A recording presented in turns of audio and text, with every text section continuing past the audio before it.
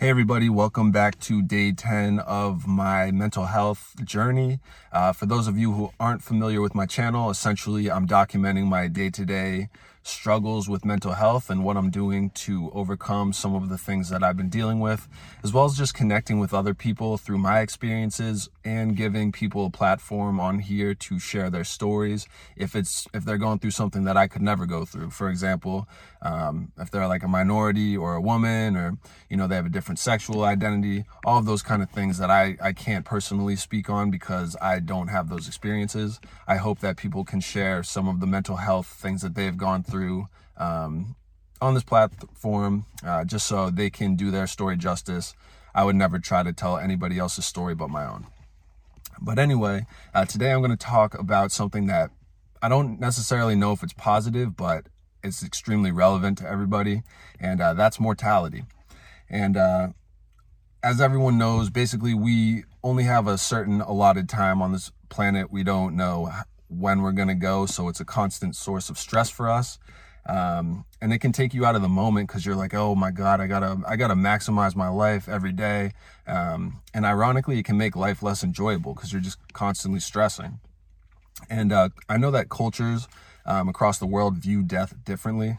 For example, you could be in rural Indonesia and the relatives of the dead will take them out of the coffin and spend time with them in their home, which is something that's completely unfathomable in the United States, and probably illegal too. And you have cultures in Latin America, like for example, Mexico, they have Dia de los Muertos, and it's a very colorful celebration of the the dead, the loved ones that have passed on. Whereas, at least the way I grew up, death was always sorrowful. It was always just mourning. It was never really a celebration. But I think at an individual level, everybody either fears death or they fear not maximizing their life and their potential in the allotted time that they have on this earth. And like I said earlier, that can just be a constant source of stress that makes it so you don't actually enjoy life. You're so much more focused on death, you forget that you're actually living and, trying to enjoy this life that we have. But anyway, I think that just makes it tougher to move forward and enjoy life. So that's something that I've really tried to think about as an individual. But the reason why I even thought about this was because a friend reached out to me, and she told me that her dog had been in the hospital.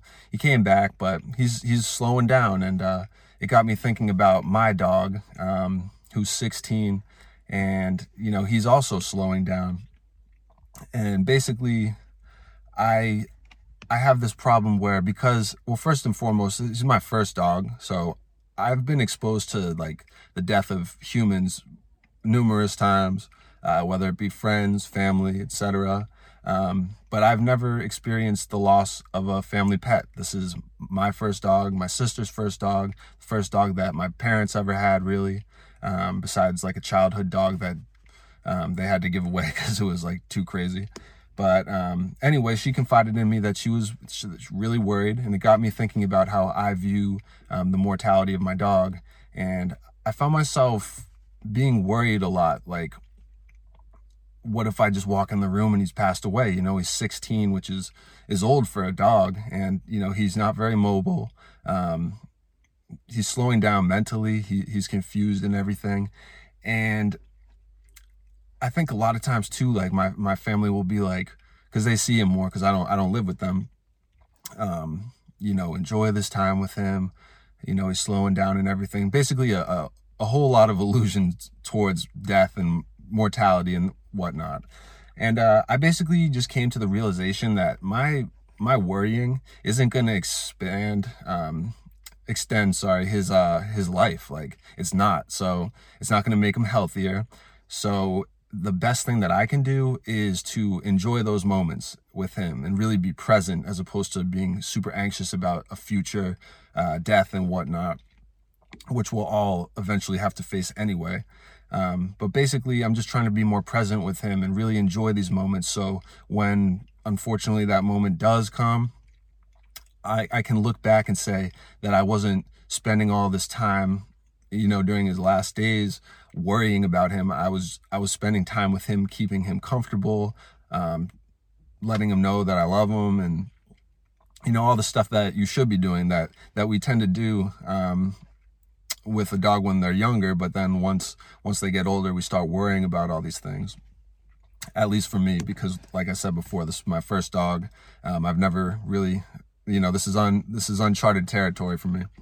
But anyway, I just wanted to say that this can also be applied to humans as well. This just happens to be the route that I wanted to go because of a story that somebody else told me and the fact that it related with me. But same stuff with like a grandparent, or perhaps you have a family member who's sick, somebody who's addicted to drugs or alcohol, and you worry constantly about them passing away, which is totally human to do. But at the end of the day, you got to understand that you worrying and whatnot isn't going to extend their lifetime. And in the case of like with drug addiction, that's an entirely different thing. I won't talk about that right now. But I'll stick more to like if you're sick. But it's not going to extend their life. So you got to just like make the conscious decision, or at least I am. And hopefully, if it works for you, then you apply the same thing. But just be present with them and just let them know that you love them. And when it's all said and done, you'll have positive memories that will make you realize that you were maximizing your life and their life. And it will help you move forward down the road. You won't have the regret that you didn't enjoy this time, that you didn't maximize it, because you did. But anyway, the whole thing is to just understand that certain things are out of your control, and that you can only make the best of a situation. You can't necessarily control it. But yeah, that's my talk for today. I know that it was a little darker and maybe a little less positive than what I normally try to talk about, but I think it's relevant, and life isn't always pretty. So it's important to talk about these things, especially because everyone goes through it. And that's what I have to say today. Looking forward to doing my interview later, but love you guys, and I will post this later tonight.